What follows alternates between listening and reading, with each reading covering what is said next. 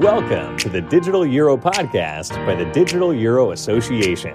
In this podcast, you will learn about the disruption of technology in the monetary and financial system. Thanks for tuning in and enjoy the episode.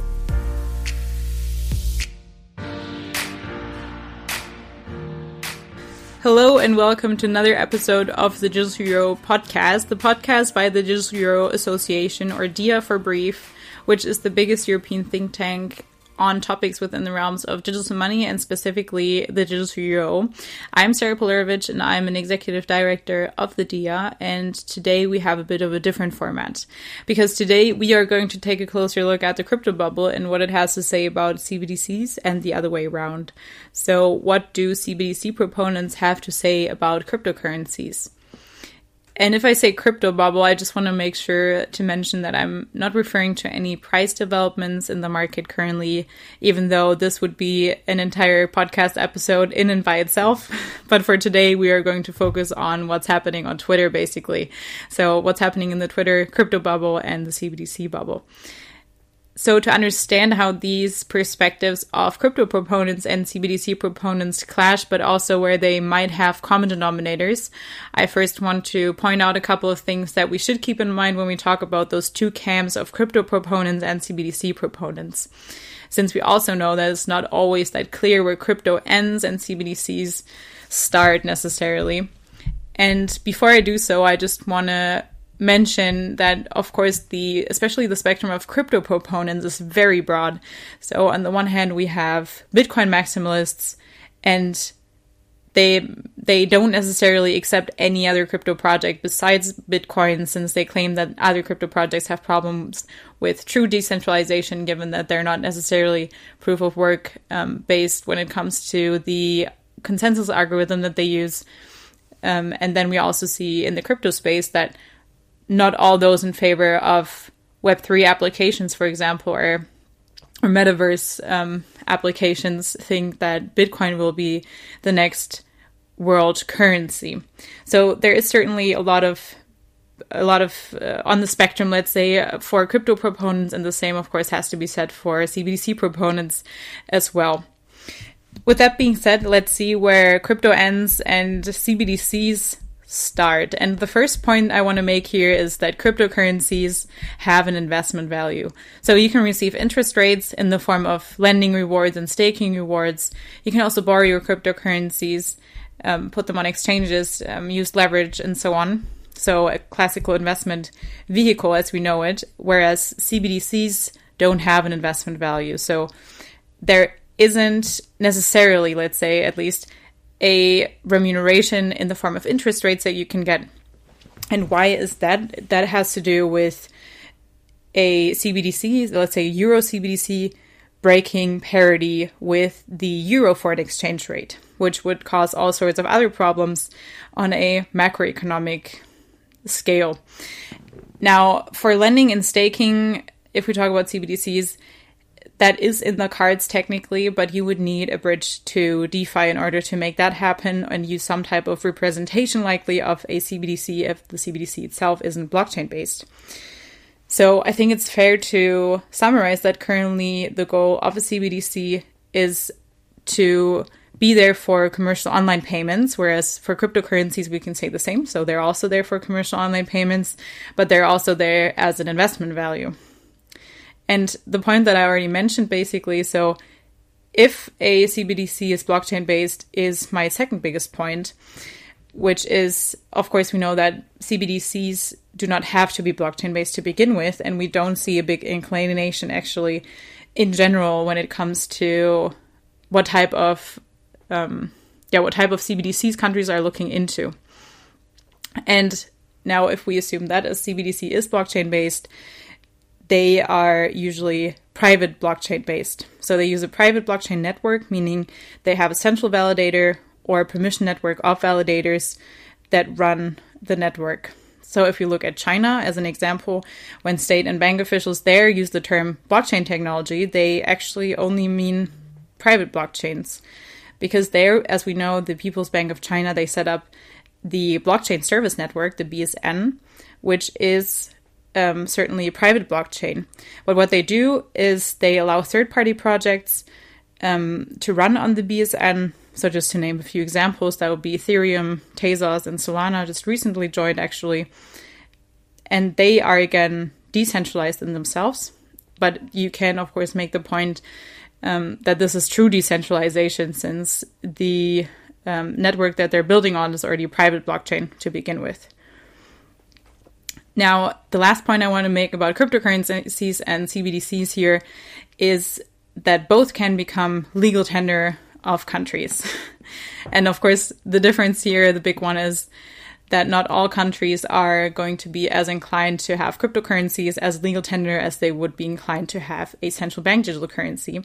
And the reason for that is quite simple, actually, because for CBDCs, we know that the monetary monopoly of a country or a state or a currency unit has the upper hand when it comes to design features like data privacy and security, and they certainly have the power of being able to monitor and make adjustments if they wanted to change design features later on. For example, they could simply do so and wouldn't have to rely on a cryptocurrency that is basically taken off the rack, and they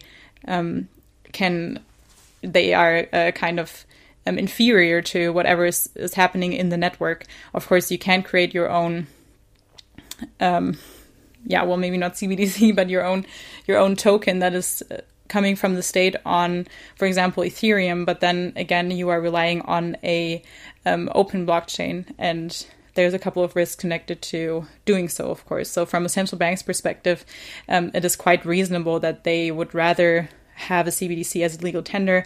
And if we put it into numbers, of course, we know that Bitcoin is only legal tender in 2 countries as of right now, so in El Salvador and the Central African Republic, whereas CBDCs are more broadly adopted as legal tender in general. Now, with that being said, as a little caveat and a little reminder up front, let's jump into the common denominators that CBDC proponents and crypto proponents have in general. And the biggest one that I want to point out, and there's only 2 in general that I found, but I'm open to hear if there's any more that I missed. So do make sure to reach out if you have any more that you can think of. But the first one would be the need for digitized money as a common denominator. So both crypto proponents and CBDC proponents are in line that simply digitalizing the process of settling payments isn't enough, but that we actually need to tokenize money. If we just take the superficial statement, then they are both completely in line. But if we now take a look at a Bitcoin maximalist point of view, they might argue that Bitcoin renders all other forms of money obsolete, meaning that this is opposing to a CBDC's proponent's perspective, possibly. Because what CBDC proponents often see is that crypto and CBDCs are simply an addition to other forms of money, which includes physical cash, which includes third-party online payment platforms such as PayPal, for example. So it's a bit less extreme into one direction in terms of what a CBDC versus a cryptocurrency might achieve in terms of market share or transaction volume share. What we also know, though, is that over 90% of the money in circulation today is from checking deposits. And what crypto is aiming to do is it wants to move the big share of these 90% into DeFi or Bitcoin, whereas CBDCs, they arguably more so want to reduce a country's dependency on third-party online payment platforms, such as PayPal, or in China we see Alipay and WeChat, and also address the death of cash, of course, and also make this money in circulation, this big share of money that we currently still have in checking deposits, more transparent, depending on the design and the ability of a central bank, of course, or commercial banks in that case, make that more transparent and traceable. As we've seen with the travel rule, there's a big interest from these financial institutions to track and know where the money is going for tax reasons, for example. Now, also, crypto proponents and CBDC proponents, they both make the point of fostering financial inclusion and accessibility, both, of course, in a different way. So depending on whether it's token-based or account-based, whether a CBDC is token-based or account-based, of course, that is already a big question of philosophy, I guess, where crypto proponents are more inclined to agree with the token-based model, whereas the account-based model is basically just a digital representation of what we currently already have, where you still need to set up a bank account. So it's questionable whether that would actually move people into having and setting up a bank account all that much. And then, of course, accessibility is referring to there being the possibility of making also offline payments. So not just accessibility to people, but also in terms of independence of the internet and being online. Now, the second biggest common denominator that I found is the need to back money. And before we get into how CBDC proponents and crypto proponents see the importance of backing money, let's just refresh what back money is. And back money or back currency is a form of currency that comes with a guarantee that can always be exchanged for another asset. And not just for another asset, but also for a predetermined amount of that other asset. So we've seen that with gold, for example, in the past.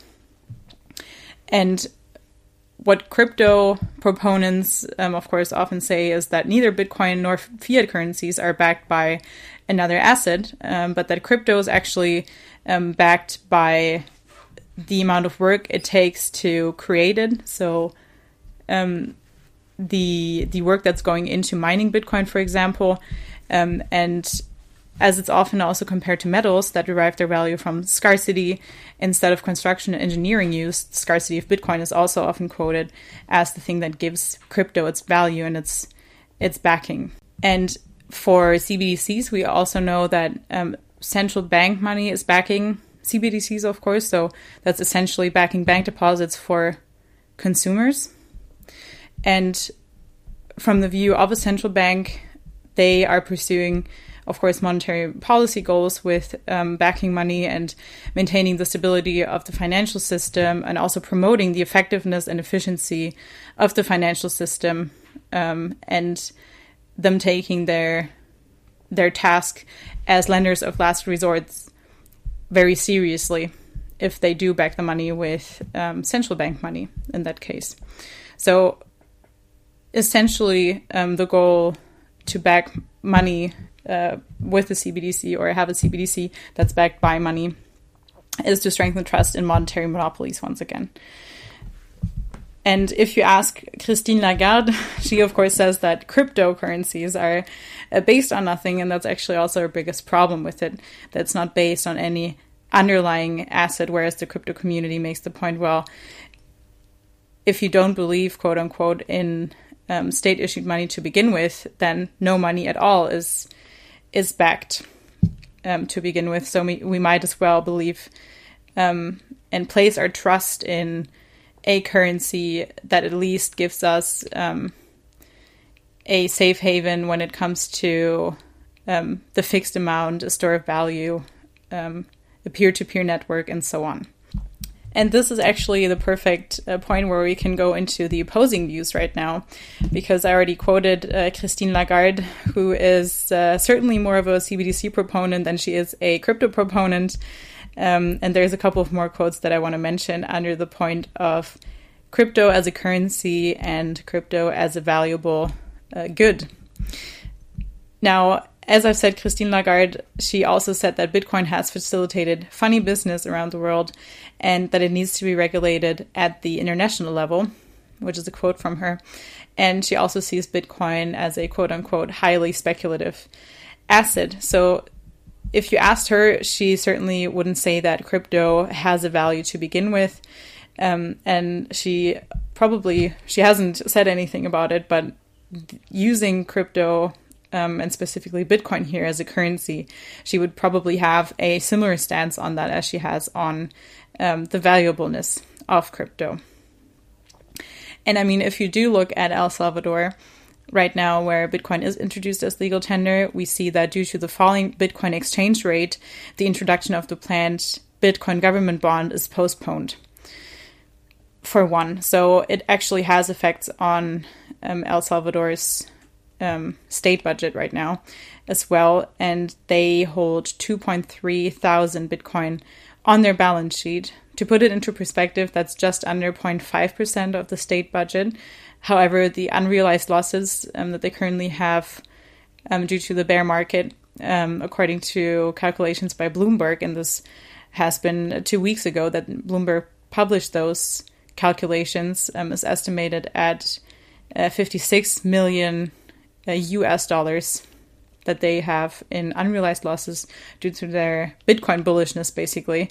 And yeah, as I said, this was 2 weeks ago. So right now, the amount of unrealized losses that they have must be even higher since Bitcoin dropped even further.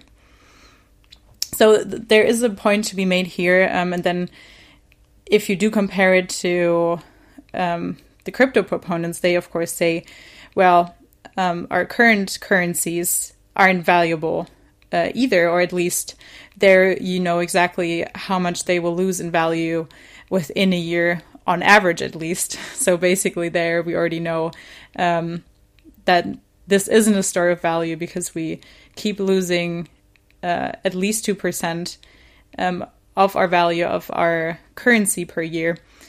Well, this year, of course, it's much more, at least in the Eurozone and around the world, certainly. So in Russia, inflation is as high as 16%. In the Eurozone, we're getting close to 10%.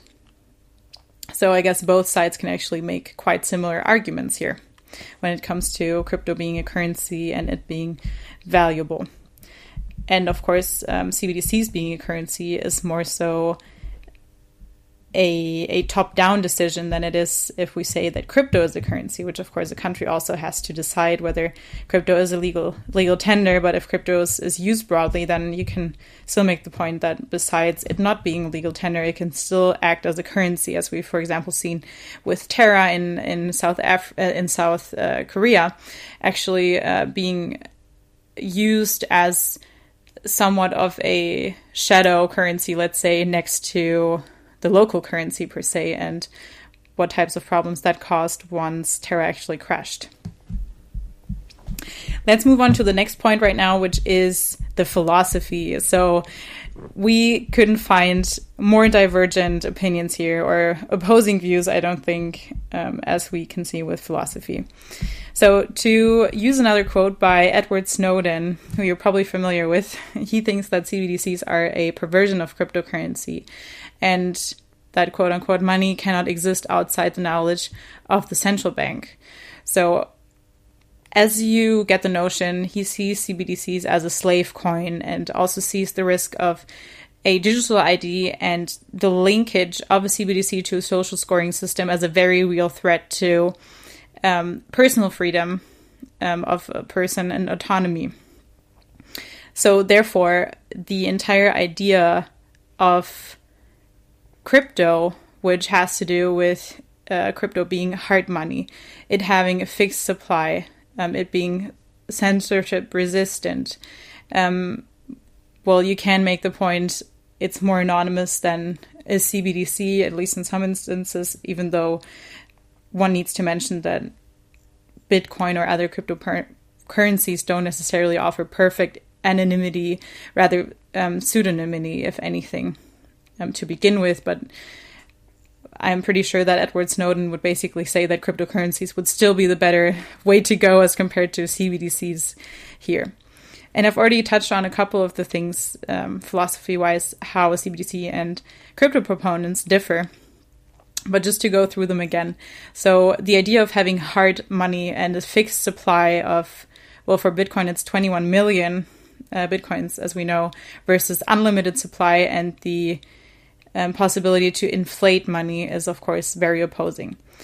Then the argument of store of value diverges heavily as well.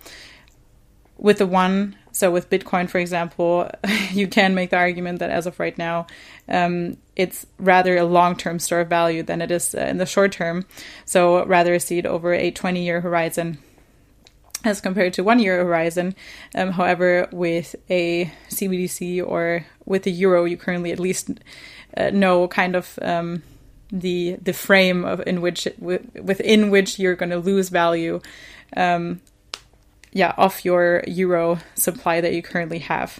Then the entire idea of trustlessness is, of course, also highly different for crypto proponents as it is for CBDC proponents, which I will get to in my third point, which is dealing with central versus decentral money, who's the issuing source and who's managing money. But crypto proponents certainly make the point that it's better to trust an algorithm than it is to trust people, and that trust is removed altogether and being replaced by cryptography.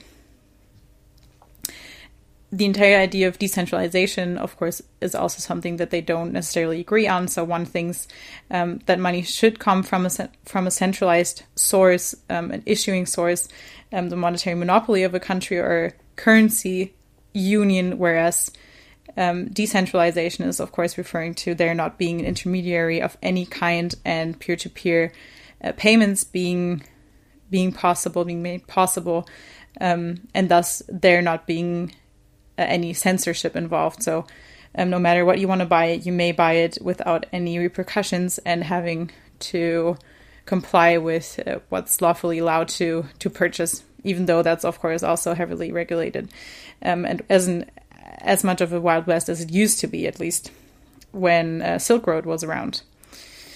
Now, I hope I'm not mispronouncing the the next word, but the next one would be unconfiscatability. Okay, I'm going to say that again. Unconfiscatability. Okay, nochmal. So the next one would be unconfiscatability, which is referring to nobody being able to take your money away from you or freeze your accounts, as, for example, we've seen with the Celsius network now, since if you have the keys to your coins, they are actually your coins and you're not relying on any exchange or the likes, and there is no other entity that has access to your account except for yourself. Let's move on, as I've mentioned, to the third point, which is dealing with decentral versus central money. So the issuing source of money and the management. Let's first take a look at public money, so the tasks of a central bank. And the tasks of a central bank, of course, differ from country to country, but in general, you can say that a central bank is there to provide a country's currency or a currency unit's currency to ensure price stability, for example, by controlling inflation or controlling costs for borrowing and lending of the currency, doing open market transaction, also ensuring steady GDP growth, and also helping and being the regulatory authority of a country's monetary policy. A central bank is also the only entity that can provide and print notes and coins in circulation. Okay, nochmal den Satz. A central bank is also the only entity that can provide and print notes and coins that are in circulation as legal tender. And as you can see, this is, of course, a heavily centralized endeavor, which is not something that the crypto bubble necessarily agrees with. And in fact, they are basically questioning in how far there should be a monetary monopoly to begin with, and why should it be decided basically for the people which type of money they want to use, and why should it be centralized? So why can it not be decentralized? And as we also know,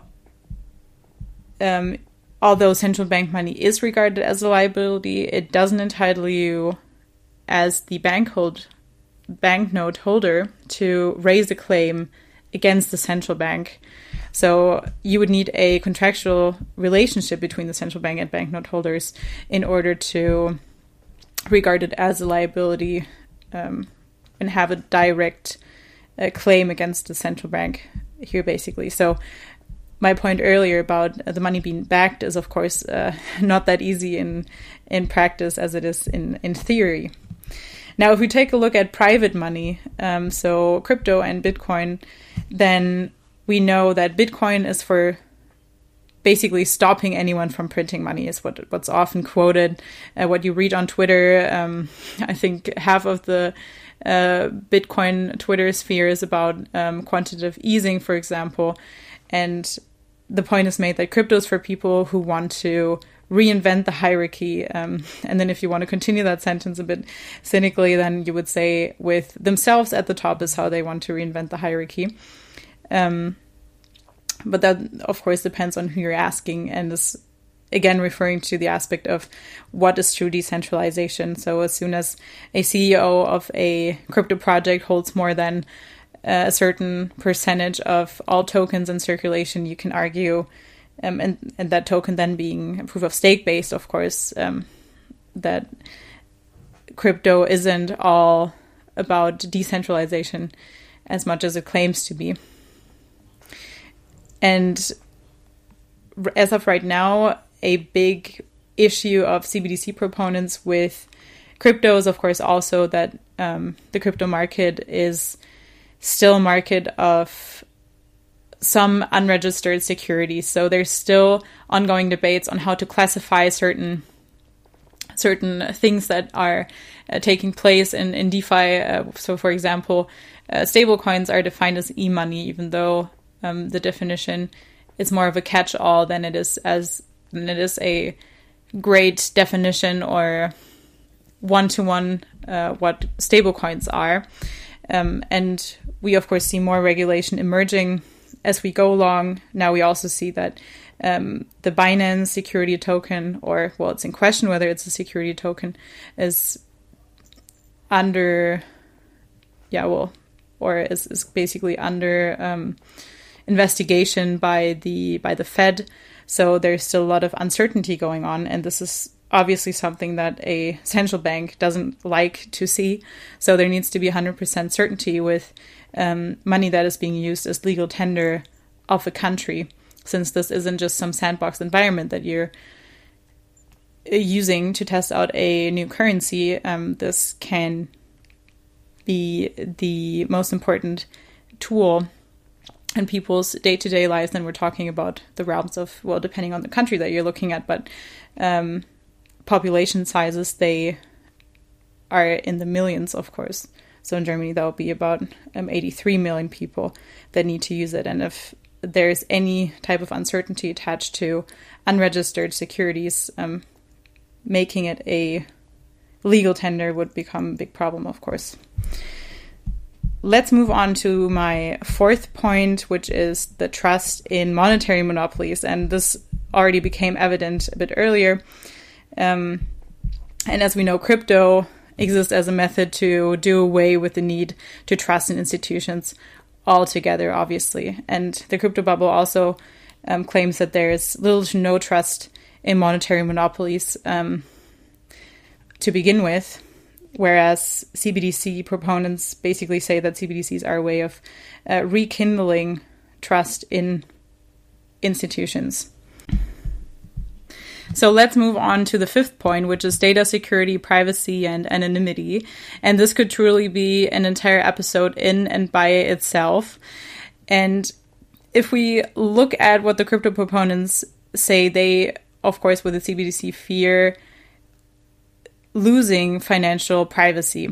In fact, they even fear becoming transparent citizens altogether. If we remember the quote by Snowden, that's exactly what he's facing or fearing. And what he does, though, is throw in two things into one.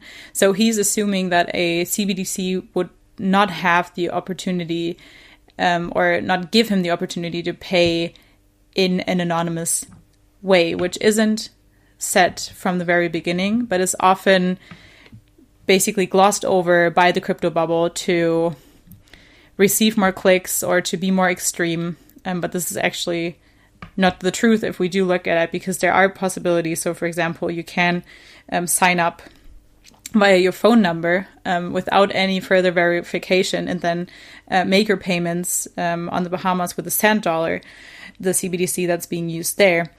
So there are some mechanisms in place that ensure anonymity at least to a certain threshold or a certain amount of money.